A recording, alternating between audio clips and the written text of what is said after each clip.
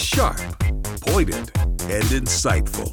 This is Stacy on the Right on American Family Radio and Urban Family Talk. Mr. Smollett is the one that orchestrated this crime. Bogus police reports cause real harm. President Trump says an Alabama woman who joined ISIS in Syria will not be allowed to re-enter the U.S. There has been no Russian collusion except by Hillary Clinton and Steele and all of those folks that were using the Russians to get dirt. The idea that President Trump needed to collude with Russia in order to beat Hillary Clinton is frankly laughable. And now, Stacy Washington. Welcome to the program. Thank you for being with us today. I'm so excited to have Arielle Davidson, frequent guest of the show and good friend of mine. I love chatting with her. She's going to come on and talk to us about news of the day, of which there is so much. I first want to just start off right now on this segment with a Democrat, and you're going to hear in his voice, he's got a lot of disgust going on about Bernie Sanders not being a Democrat, but running on the Democratic ticket. And my sincere hope is that for people who find themselves in no man's land because they don't find themselves, agreeing with everything in the Republican Party platform, of which you first have to know what's in it before you can disagree with it. Just calling it racist isn't good enough anymore. You have to step up. You have to raise your game, get at our level, know what both platforms say, then make a choice. That's a choice I can respect. If you have no idea what the Republican Party platform is, how can you say you don't agree with it? How can you call all the people in it racist if you have no idea what it says? So here he is. He's talking about Sanders not being a Democrat and not representing his ideals. And how can he run on the D side? It's number one.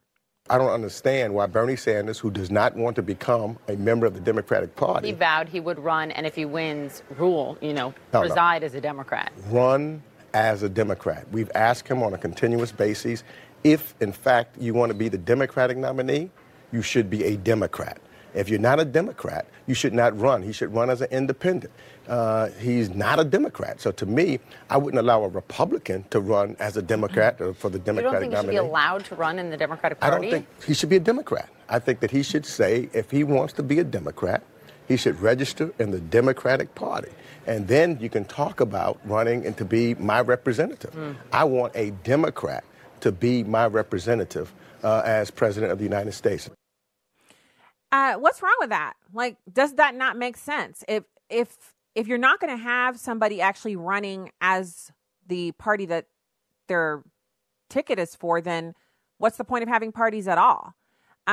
So if that's what they're looking for, if they're looking for just any old person, which they're already having problems with any old person. Look at AOC. Look at the anti-Semite that they have running around, and she's wearing the Islamic sign of oppression for women every day into the halls of our legislative body. I mean, these are important places that she's running around with that headscarf on, and that is the symbol, the international symbol of oppression of women, is that they're forced to wear that headscarf and cover up their hair and their necks because some man might get excited over seeing their hair. And so, again, victim oppression, they have to wear that. And she goes around, spends a lot of her time talking about horrible, just making the most horrible anti-Semitic comments, and that's supposed to represent Democrats? Separate them off from the herd. Just because they have constituency groups that propel them into those offices, they should not hold committee positions. These are not people you want in charge of important things. Yeah, they got elected. They're duly elected. There's nothing you can do about it. But to leave them and in their places without addressing their anti-Semitism, to give them power by putting them on committees with influence over millions of voters? No, that is where you're supposed to say, not today. No, thank you. I don't want that for my country, for my political party. I mean, have some pride about what you're voting for. Have something that you can say, I don't support all of it, but I can at least say we're not pushing anti-Semitism. Can you say that as a Democrat right now? Not with these ones that you got running around. They're anti-Semitic. They're speaking at groups and organizations that hate Jewish people. And Jewish people are a part of the fabric of this country. Jewish people are Americans too. And they have every right to expect that no matter what political persuasion you're coming from, you're not going to promote and advance the cause of wiping them out and eliminating their country of origin, which is the nation state of Israel. That shouldn't be a partisan aim. That shouldn't be something that I can only be, against anti-Semitism if I'm a Republican no, how about if you're just a good human being? How about if you just have a few morals about yourself? I'm not even going to talk about how many you got, not trying to put anything on you or anything, but do you have any morals about yourself? Do you care about anything besides taking money from rich people and giving it to yourself? I mean, you got to have some standards. So that just, I feel like it's kind of driving me a little bit crazy that we're not seeing more Democrats push back on this anti-Semitism that is it's all out in public for everyone to see. So pivoting over to the botched bureaucratic coup, because we can thank God that even though we're not seeing people being prosecuted as of yet who are participating in this attempt to unseat a duly elected president, it's not working. Their idea was that President Trump would have already been impeached by now, that the Mueller report would have come out, showed him as a Russian colluder, and that whether it was made up or true or not, they didn't care, and that he would have already been removed from office to make sure that Ruth Bader Ginsburg could be replaced by a suitable, progressive, Marxist, on the way to communism Democrat. But that's not happened yet. So we have things to celebrate, but it's frustrating because we know the Mueller report is slated, rumors have it, everyone's reporting, it's coming out next week. And so this is actually a mashup of the CBS reporter talking about how Mueller likely won't charge anyone with Russian collusion. Now, later in the show, I have a little bit of audio for you. It's enraging, but you got to hear it, from NBC and CBS promising that the Russia investigation will continue regardless of the Mueller report findings. So they don't care what the Mueller report says. Remember, they said, just let the report continue. Just let the investigation continue. We want assurances. We want a bill that President Trump won't end the Mueller investigation. Well, notice they're not talking about that anymore because they already know it's coming and it's not going to be what they want. So they're just going to keep investigating him into oblivion. They'll still be investigating him when he's gone on to be with the Lord and his grandkids are running for office. They'll still be investigating whether Donald Trump was a Russian asset, is what they're fond of calling him over at CNN and MSNBC. So here's number 3. This is CBS. We haven't seen a narrative essentially for everyone wrapping it all together and connecting the dots, essentially outlining the criminal conspiracy or collusion, if you will. Do you expect that? I do not. At this point, I do not think that they are going to charge anyone with a conspiracy between Russia or anyone in the campaign. There have been other people who have run afoul of other laws, but at this point, it is not my expectation that anyone will be charged with conspiracy or, as people like to call it, collusion. Okay, so conspiracy and collusion are not the same thing, first of all. She said conspiracy or, as some people like to call it, collusion. So first of all, what is conspiracy? The definition of conspiracy is the act of conspiring together, an agreement among conspirators, a group of conspirators. Conspiracy is not the same as what she said, what other people like to call collusion. So what's the definition of collusion? Because words matter. Collusion is a secret agreement between two or more parties to limit open competition by deceiving, misleading, or defrauding others of their legal rights. So they're not the same thing. So I don't know what she's talking about or what J school she went to or what kind of dictionary she has access to on all of her smart devices, but it isn't this or that when they're not direct synonyms. Another word she probably should look up before she goes back on television. So now let's talk about why we should at least have some, maybe a little bit of joy over the fact that this is not actually happening the way they keep saying it should have happened. So I found this piece over at the American Spectator. And, first of all, I know a lot of us, especially those of us who are, heavy news consumers, are really disappointed that Andrew McCabe is being treated like some kind of celebrity, like he just won, the latest series of Survivor or something like that, or like he's the new Bachelor, instead of him being in a federal penitentiary. He has committed perjury on multiple occasions. He participated in an attempt to alter the outcome of a national election. He colluded with other rogue bureaucrats to remove a duly elected president from power. But the silver lining, the reason why we can all kind of, do our Snoopy dance and go on into the weekend with no issues, besides the knowledge that God is in control, is that Donald Trump's still in office and Hillary Clinton is still running around in $12,000 house suits, trying to convince everyone that she's actually going to mount a credible assault on the presidency in 2020. That's where that's where we get to rejoice. And it's also where we see the level of Trump derangement syndrome. It just keeps ratcheting up. Instead of decreasing with time, it gets more and more palpable for people who participated in this or people who wanted to see this go through, because it was a failure. They had everything lined up. It should have fallen like a row of dominoes. They should have been able to pull this off, but they weren't. And that's why we see people just losing their minds.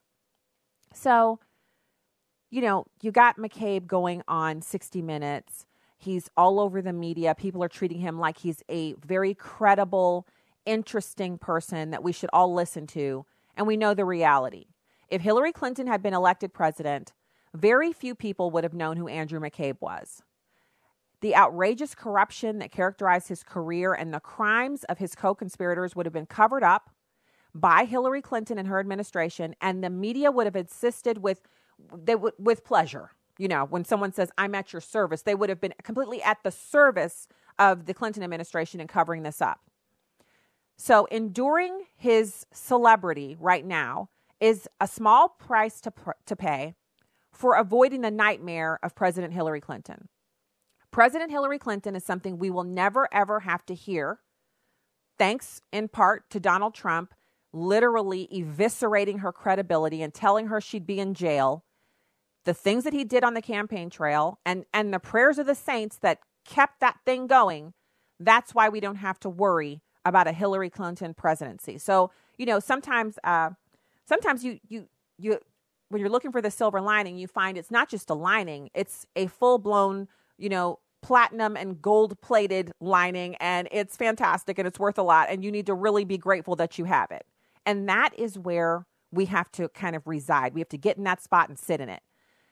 And I'm talking about also truth ultimately prevailing. Yes, many, many millions of us know that Andrew McCabe is a liar and a subverter of justice. One day, everyone will know it. But right now, we have to be satisfied with what we can get. Now, pains are going to be taken to bring the truth to light about Andrew McCabe and all of his co-conspirators.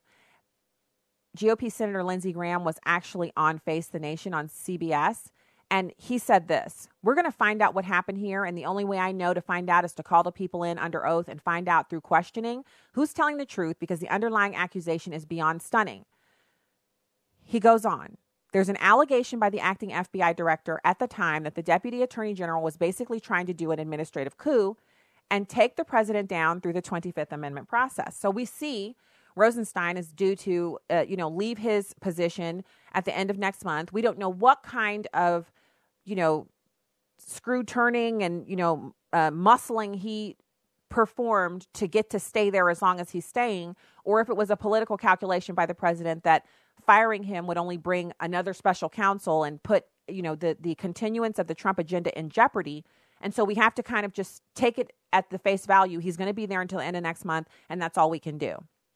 Now, Graham actually made these comments on CBS because Andrew McCabe claimed that Rod Rosenstein raised the possibility of invoking the 25th Amendment. Now, this is a serious, serious thing. If it was raised with any validity, then you would see a natural process by which a president would have been removed. But the idea that it was discussed as a means to remove him simply because he was a part of the opposition party to where they sit, now that sounds a lot like collusion. Remember, we just went over that definition? You're trying to deprive someone of their rights, their lawful rights. The president has been duly elected, and it is his right to serve out the remainder of his term without being removed by someone simply because they don't like the political party that he's in. So we're going into the weekend. You kind of have to put it in your toolkit and remember, just for quick, rapid recall, that Andrew McCabe lied multiple times to federal investigators. That was the official finding of a February 2018 39-page report by the DOJ, Office of Inspector General. They found McCabe, then deputy director of the FBI, lacked candor in answering questions, and the referral for further action went to the DOJ. That's why we don't give him any credibility. We'll put up with him, but we know who he is. When we get back, we'll have Ariel Davidson. Stay there.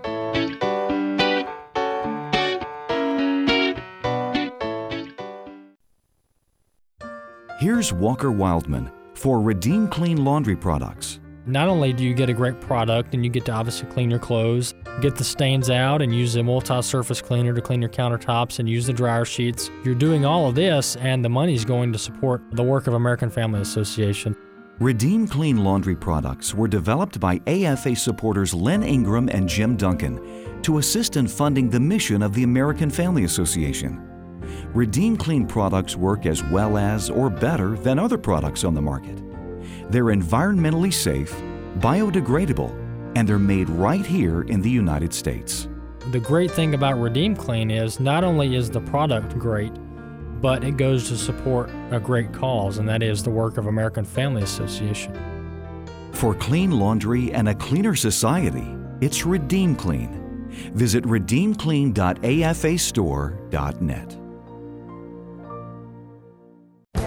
This is Viewpoints with Kirby Anderson. For decades, most people knew Bono as a musician with the group U2 and a social activist. But today, many of his fans would be surprised to hear him promote some of the benefits of capitalism.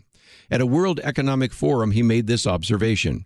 Capitalism is not immoral, it's amoral. It requires our instruction. Capitalism has taken more people out of poverty than any other ism. But it is a wild beast, and if not tamed, can chew up a lot of people along the way. As you can see, he isn't a complete supporter of the free market, but he is willing to give some appreciation for what capitalism has done to reduce extreme poverty. Hugh Welchel, who is the executive director of the Institute for Faith, Work, and Economics, begins his essay with this quote from Bono. He then goes on to document something I've talked about with a number of economists and theologians on the Point of View radio talk show. Capitalism has been able to raise more than 1 billion people around the world out of extreme poverty. On one of my radio programs, I quoted a Barna survey of Americans. 3/4 of those surveyed believed that world poverty had increased. Only 7% thought it decreased. Scott Todd, in his book Hope Rising, reminds us that in 1981, a majority of the developing world's population lived in extreme poverty. That percentage has been cut by more than half. Hugh Welchel reminds us that in a recent Gallup poll, it shows that a majority of young people favor socialism over capitalism. The increased visibilities of members of Congress who openly describe themselves as socialists suggest that the percentage of young people embracing socialism might increase. These young people need to pay attention to Bono and the World Economic Statistics that demonstrate the power of a free market to relieve poverty. I'm Kirby Anderson, and that's my point of view.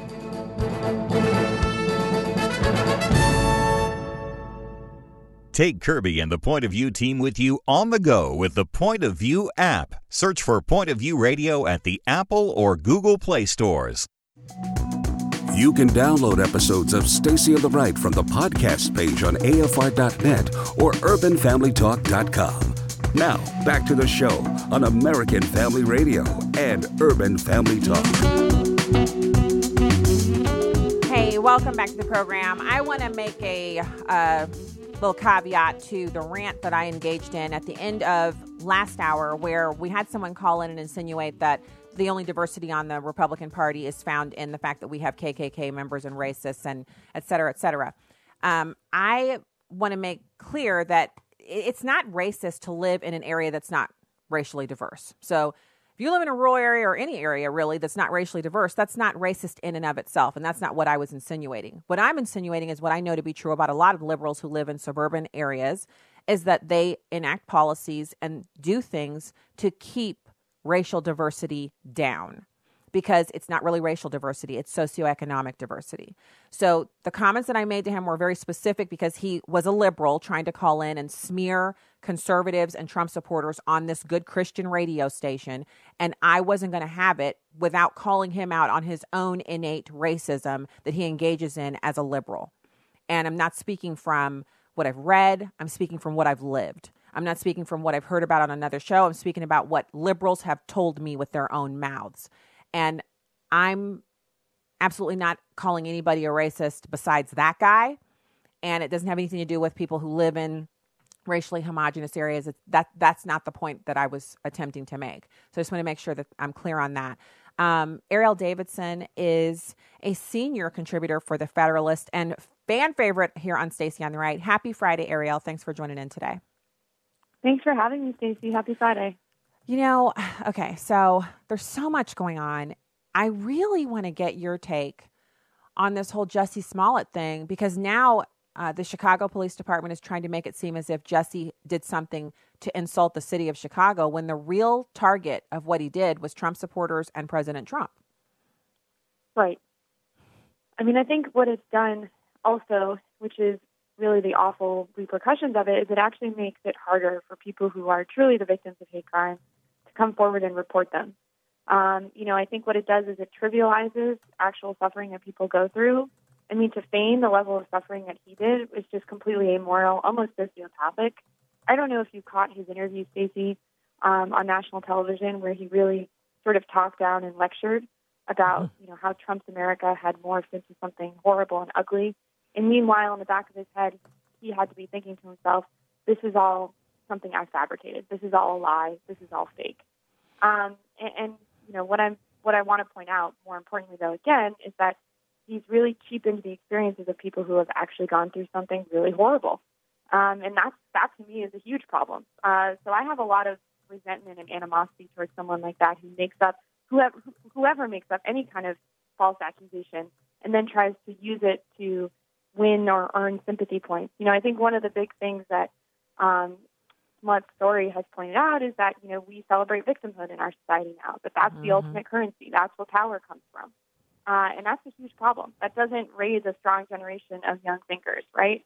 So I think that it shows a lot. It reflects poorly on our society as well. Well, and can I just say, Ariel, because you make an excellent point about the currency of victimhood.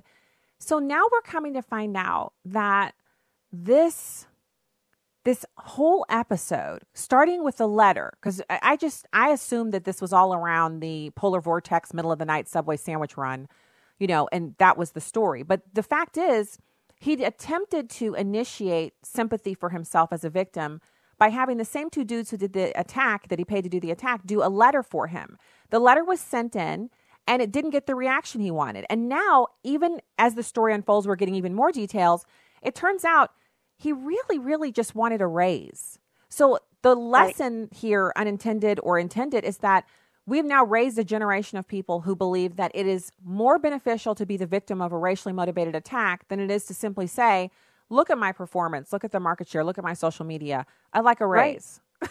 Yeah, exactly. Instead of having a real conversation like an adult, you have to go through these horrible theatrics and involve, the resources of society. I mean, think about how much time the Chicago PD spent investigating these alleged crimes. Those are resources that could have been spent elsewhere throughout the city, right? I mean, there are people in Chicago who would appreciate the cops showing up in, 10 minutes instead of 25 minutes, 30 minutes, right? I mean, there's a lot of resources that were expended to chase down this crime that never happened, and there are actual people who might suffer as a consequence of that. That, to me, is horrific. Well, I just think about the crime. So, there's always unsolved crime. That is like never going away. Right. But if you think about, so oftentimes when there's a crime, it's that first initial period after the reporting of the crime that is so important. It's crucial for the police department to move their detectives into action to investigate something. And when you think about the name ID of Jussie Smollett, the show Empire, if you think about the amount of resources they marshaled to try to figure out what happened to him, then you think about the other cases for regular people with no name ID that probably didn't get the full attention that they could have gotten in the very first, hours after the report that, they reported the whatever the incident was. It really begins to paint a picture of how this man robbed some people of justice because their crime just wasn't investigated in enough time, in a timely fashion, to make sure that it could get solved. Exactly. And so that's the wasting of resources that he used in order to get himself a raise, and at the expense of, Chicago, people living in Chicago. I mean, that's awful. And I think it also, again, it says something, going back to what we were talking about before, the currency of victimhood, I think, is really real. And you're right, it's showing people that this is this could be, had it been successful, this could have been a tool that he used, and at the expense of those around him. So I think, it's an interesting look at what happens when So he's had a history of doing this. He actually pled no contest, I guess, to doing some kind of racially motivated hoax letter, years ago. So this is something that's worked for him in the past. But I don't see, and I'm interested in your take on this, Ariel. Do you see his arrest and prosecution and the backlash that he's currently receiving? He's roundly mocked all over the place now. Do you see that as deterring other people from filing these false reports, which are really epidemic on the left since the election of Donald Trump? Well, I think two things. I think the first thing is that he should be roundly condemned. What I've actually found to be more troubling is that people are saying, we should show forgiveness to him, that this was, a misunderstanding, or that we should be kind to him. He's in a dark place. Sure, but he's also an adult. And he made deliberate decisions that, as you point out, could have potentially harmed other people who had actually suffered crimes, right? And so in my mind, I think he's a full-fledged adult, and we should treat him as such. And he made selfish choices, and he should pay for those choices. In terms of the repercussions of, we have started to see there are a few reporters that have, at Quillette, I believe, who have pointed out pretty handily, the number of hoax hate crimes that have been taking place since Trump got elected. And there is a remarkable thread of them. And again, I'll go back to the initial point I made, which is every time that happens, it makes it more difficult for someone who's actually suffered from one to be believed, right? If we have a ton of people like Smollett coming forward and saying this happened to them when it didn't actually happen, it makes it harder for someone to come forward who it happened to legitimately and be believed. And to me, that's probably the person that will suffer the most from these type of incidents, because now you do have people sort of saying, well, every time a hate crime is reported, now people are saying, well, did it really happen? That shouldn't be the case. People shouldn't. Again, we should always be, innocent until proven guilty. But in terms of people being challenged or thinking that a particular hate crime was a hoax, that's sad to me. That's a sad reflection of the frequency with which we've been seeing hoax crimes reported. Yeah, and so I agree with what you're saying. And you actually made a point there about people saying we need to forgive him, or he's in a dark place, whatever. But I don't feel very forgiving towards him when he says the police say he staged the hate attack to promote his career. He says that the reason why people are, opposing his story is because they're politically motivated. He's calling it, his legal team is calling the entirety, like the remainder of the story actually coming out, an organized law enforcement spectacle. They're issuing a defiant message. Today, we witnessed an organized law enforcement spectacle that has no place in the American legal system. The presumption of innocence, a bedrock in the search for justice, was trampled on at the expense of Mr. Smollett, and notably on the eve of a mayoral election. Well, we didn't hear anyone say that 2 Trump supporters wearing MAGA hats allegedly attacked Jussie Smollett. We heard that they attacked him. It was, a foregone conclusion that it happened. But now that he's under the crosshairs, he's saying he wants to be given the presumption of innocence. It's hard for me to find myself saying, he's in a dark place, we need to forgive him. He's not even ready for that. He's still operating under the assumption that we're all dupes, and we believe that these 2 Nigerian brothers who've presented a check and other evidence that he did this, that they are wrong and he's right. I tend to believe the people who bring the evidence forward. Right, and I also think these are the new rules the left made, right? I mean, these are the new rules. There is a system now where as soon as you are accused or condemned, you are brought into the public space and then ostracized, right? Mm-hmm. And there isn't really this, in the court of public opinion, there really isn't a level of due process that's been preserved anymore. And I would argue a lot of that is because we live in a culture of accusation, condemnation that's largely been constructed by the left. Mm-hmm. And it's unfortunate, and I sort of agree with him from the sense of, I believe in due process fundamentally. As a law student, I believe in due process. I think it is a cornerstone of American society, and I am so grateful for it. And, for him to bemoan it is interesting because I would argue that when we look at anywhere from college campuses in terms of various accusations that take place on college campuses and the King Group courts that have formed there, all the way up, again, to the court of public opinion, we're seeing due process eroded in all sorts of areas of American society. And I just think it's interesting to have someone who's on the left bemoan it when I would say a lot of the left sort of cultural movement has been about eradicating due process, about how accusations hold more weight than finding the truth. And that's been a lot of what's driven the left culture war, is that we live in a society of accusations. We don't hunt for the truth any longer. We just operate on accusations. And so it's pretty rich to me that he's complaining about that, because these are the new rules that the left is using. Yeah, it's their rules, but I noticed that when their rules are deployed against people on the right, it's like, okay, this is the way it is, accept it.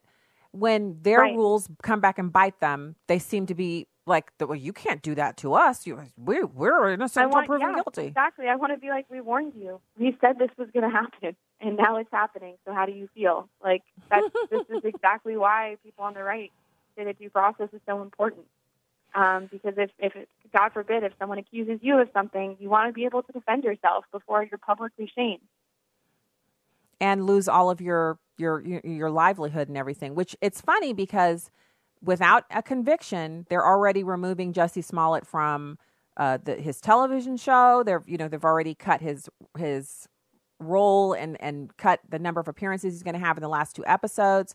His coworkers have turned against him. It really is exactly what happens on the right, only it's happening to someone who's on the left. And I don't think he likes the way it feels, but he loved it when it was Judge Kavanaugh. He loved it when it was, that we had local radio hosts here who just pushed off of the air for one tweet. When Roseanne Barr, Rosie O'Donnell, a number of Hollywood stars have tweeted out incendiary things and never had anything happen to them.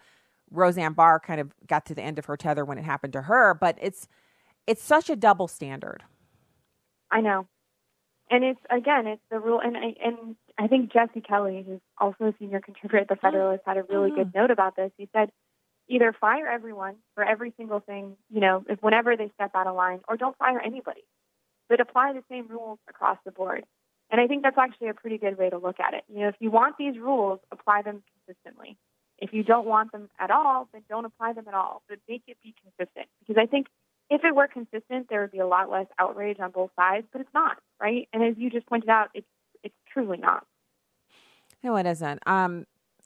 It is mildly satisfying to see it happen to someone who isn't on the right, but it doesn't change what, like you named off Jesse Kelly. He's been on the show a few times. He's a great guy, wonderful writer, and someone who his Twitter feed is interesting because he is really direct and not politically correct at all. He just tweets out whatever is on his mind, and that's where the big following comes from, right? Because people like the no nonsense delivery. They got rid of him. I think he hadn't even tweeted anything wild out. Like he was actually on a mild streak when they just were like, you're out of here. And then the backlash is what brought him back. But not everyone can marshal up a backlash. There are other people who've been booted off for no reason who have not been put back because they weren't able to get enough momentum behind, the push to get them back on. Right. No, Jesse Kelly had the clout and the followers to be able to get back on Twitter. I mean, you're right. There was enough pushback, but after he was pulled off, he was able to gather, and enough people rose to the occasion. He didn't even contact me about it. It's just as soon as I saw that he had been taken off Twitter, I was outraged. Mm-hmm. And that happens a lot more frequently, like you pointed out, that happens a lot more frequently than we know about to people that maybe, only have 20 or 30 or 100 followers, right? Mm-hmm. And they don't have the luxury of having, a magazine behind them. So I think you totally hit the nail on the head in terms of censorship and the inconsistency of it on these platforms like Twitter, like Facebook. Yeah, my hope is that, because they're now even going further to the left and saying, well, we can't be neutral anymore. We have to fight. But they're under the impression that these things that are being said about conservatives are true. And I want to stress again, it's not true that conservatives and Republicans and Christians on the right, evangelicals, whatever group on the right you're talking about, that it's just chalked to the brim with racists. It's just not, not only is it not true, you can't find evidence to support it. And I'm one of those proofs that it's not true. I'm on evangelical Christian radio right now. Like, this is American Family Association, an organization built to promote traditional family values, the biggest group of Christian radio stations in the country. And I'm sitting here with the permanent tan. Nothing's changed. They just, how does that happen if it's chock full of racists? If the listeners are racist, it doesn't happen. Ariel, it's always a pleasure to talk to you. Have a great weekend. Thanks for having me, Stacey. Yeah, thanks for coming on. Okay, we'll be back with more right after this. Here's what you've missed on Airing the Addisons. The former house church pastor, Brother Fu, was talking about what's going on in China. He's talking about the Chinese government, how it's made its plan clear that they want to change Christianity in China into what they would call Chinese Christianity. Fu said that there would be a retranslation or a summary of the Old Testament with some Buddhist scripture and Confucian teachings and new commentary for the New Testament. Airing the Addisons. Weekday mornings 6 to 8 Central on Urban Family Talk. Now, if you're offended by this story, you should be offended by any new presentation of the gospel under any ethnic covering. Yes. You see what I'm saying? Yeah. But the reason we sometimes miss it is because we prefer us. There is no new gospel. Man. We live in a day when America's families are under attack like never before. Buddy Smith, Senior Vice President of the American Family Association. The war against biblical principles rages on numerous fronts. The internet, Hollywood, Washington, D.C., America's corporate boardrooms, and the list goes on. At American Family Association, we're committed to standing against the enemies of God, the enemies of your family. And we recognize it's an impossible task without God's favor and your partnership. Thank you for being faithful to pray for this ministry, to give financially, and to respond to our calls for activism. What you do on the home front is crucial to what we do on the battlefront. We praise God for your faithfulness, and may He give us many victories in the battles ahead as we work together to restore our nation's biblical foundations. The Dean's List with Janice Dean. 2 patriotic kids from North Carolina make the Dean's List. The Roseboro Fire Department posted a picture to their Facebook page showing 2 neighborhood children putting their hands on their hearts as firefighters raised the flag. The kids had been riding a scooter and a hoverboard down the road when they paused, put their hands to their chests, and made the Pledge of Allegiance as the U.S. flag was being raised to full staff. An officer took the picture of the heartwarming gesture and asked for permission to post it on social media, which was promptly given by the 2 kids. He couldn't believe how many people responded. He also thinks these 2 kids could one day grow up to serve as firefighters or police officers, because both jobs require workers to be respectful and professional, and they are being taught that now, so there is hope for the future. Thank you to those wonderful kids for being a great example to the community, and to the Roseboro Fire Department for sharing such a wonderful show of patriotism. You all made the Dean's List. Janice Dean, Fox News. This is Stacy on the Right with Stacy Washington on American Family Radio and Urban Family Talk. As for the Russia report, many legal experts say just because Robert Mueller is winding down does not mean the investigating stops, with federal prosecutors in Manhattan and elsewhere expected to follow up on pieces of the investigation. Now, the president's legal team fully expects Mr. Trump to be cleared in all this, though the cases related to the underlying Russia investigation quite obviously will continue. If congressional Democrats are dissatisfied with what Barr submits, they could choose to subpoena the special counsel to testify. So if they're dissatisfied, that's like saying after someone is found innocent of a crime, a bunch of people saying, I'm not satisfied with that. Let's subpoena some other people to talk about this. I know you've been found innocent in the investigation, not only the Senate Judiciary Committee investigation, but now the Mueller investigation is going to come back and find that the president is not guilty of colluding with the Russians. And the Democrats are simply going to say, I'm not satisfied with that. And that's going to fly. We're going to waste taxpayer dollars on that. Forgive me if I just sit here for a second and try to figure out how that's allowed. Are we talking about a do-over here, or are we just talking about a continuation of the same investigation until you can get the result that you want? That's called sore loser and also wasting taxpayer money. So anyway, there's this New Jersey bill. So it was the title of today's show, and I want to be specific. The New Jersey Senate passed a bill out of committee that would keep Trump off of the 2020 ballot unless he released his tax returns. They have since sent that to the full legislature, and I believe it's not going to pass. But the controversial measure would deny candidates for president and vice president a spot on the state ballot if they do not publicly release 5 of their most recent tax returns at least 50 days before the general election in 2020. The bill, if passed completely out of the legislature and signed into law by the governor, would bar the state's electors from voting for candidates for president and vice president as part of the electoral college system if they choose not to comply with the legislation. Now, I'm not a lawyer. I don't play one on TV, but I smell a little bit of unconstitutionality here because it seems like it would be disenfranchising voters from voting for someone that they want to vote for based solely upon an arbitrary, condition set up by a few people. Now, obviously, the people that set it up are elected, so that's constitutional. But how is it constitutional to deny someone the ability to be on the ballot when they're obviously a candidate and they've met all of the other criteria, basically instituting new criteria specifically to bar one person from being on the ballot? That sounds unconstitutional to me. But again, I don't know. Maybe it's not unconstitutional. I don't know what the obsession is with Trump's tax returns other than they want to be able to examine his business interests. And I used to feel like, what's the big deal? Just release it. But I've come to a little bit of a different position on it, that the president, there's a reason why he doesn't want to release the returns. And that's because he's already under scrutiny for his international business relationships. And he's the first president in the modern era to have as unique of a profile business-wise as he does.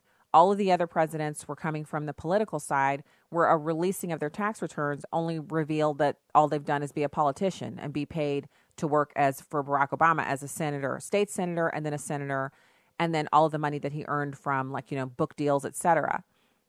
President Trump has international business dealings and relations through the properties that he's built around the world and the partnerships with other, real estate developments, et cetera, et cetera. And I think it would also place a lot of the business interests that work with him under scrutiny. If I'm understanding what type of tax reform, tax return they're looking for. So it remains to be seen whether or not they will prevail and be able to force him to do this. I know the Democrats in the Senate are also working on something similar. They want to have that happen as well, to get their hands on the president's tax returns. They're also saying that they would probably force the president to give up the tax returns, but it would have to be private. And so they'd get to review them in private, but they would then, the American people wouldn't get to see them. So anyway, well, I don't want to... Yeah. So we touched a little bit on this idea. It's not an idea. It's the president making the announcement that they're going to take away the Title X funding from Planned Parenthood. And I mentioned this story about the David Daleiden, the court case that's been going on with it. This is kind of crazy.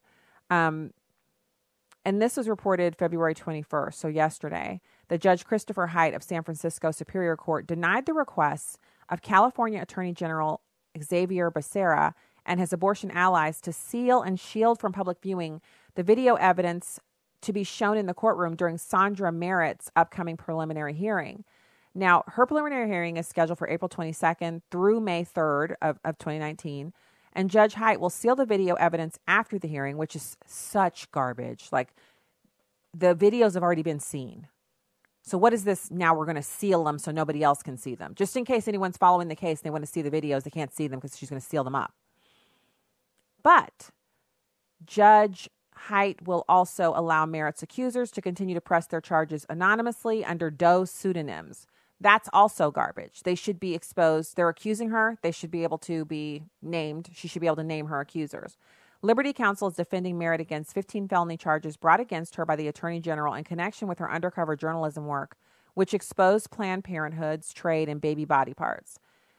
Now, in an unprecedented move at the request of abortion giants Planned Parenthood and the National Abortion Federation, the AG sought to try Merritt in secret on the bogus charges and to completely prevent the public from ever seeing the undercover videos, which are alleged to have been illegally recorded. Now, Merritt's co-defendant, David Daleiden, who's the founder of the Center for Medical Progress, is they're the first undercover journalist to be criminally prosecuted in the history of the state. Liberty Counsel has shown that to date, no other citizen journalist or journalism organization has ever been charged with a crime for undercover recordings made in the public interest. Together, the weight of the evidence demonstrates that the prosecution against Merritt is selective and discriminatory. Are we still in America? Yeah, we are. But what is this? They want to try her in secret so no one can find out what they're trying her for. They wanted to do that so that they could keep anyone from finding out what she was being tried for. They don't want anybody else to learn about these videos because they make Planned Parenthood look grisly and disgusting. And the people who work there, again, grisly and disgusting. So we'll see what happens. We'll see what happens. One of the most important things that can be done in this instance is to just keep praying for these two defendants that they would get justice. They did some amazing work. They did something amazing for the American people who didn't know. We didn't know they were doing this. And when we found out that they were doing it, we were so disgusted and we wanted to put a stop to it. And then instead of being able to put a stop to it, we were told that not only were they still doing it, but that the U.S. government, buys some of these parts and they use it for experimentation as well. It's just terrible. So the Dow has retook 26,000. And New York prosecutors are pursuing criminal charges against Paul Manafort. They're afraid that the president will pardon him. And so they're going to make additional charges to prevent him from getting away free. And they want to see him go to jail. And then there's the Cohen Bank record story. I don't know if you heard about this, but an IRS analyst has been charged in the leak of Michael Cohen's bank records. And people have to be prosecuted for this because think about what happens if someone releases your tax returns or your information. That's your banking information. It's your private information about your personally identifiable information that's in your tax returns.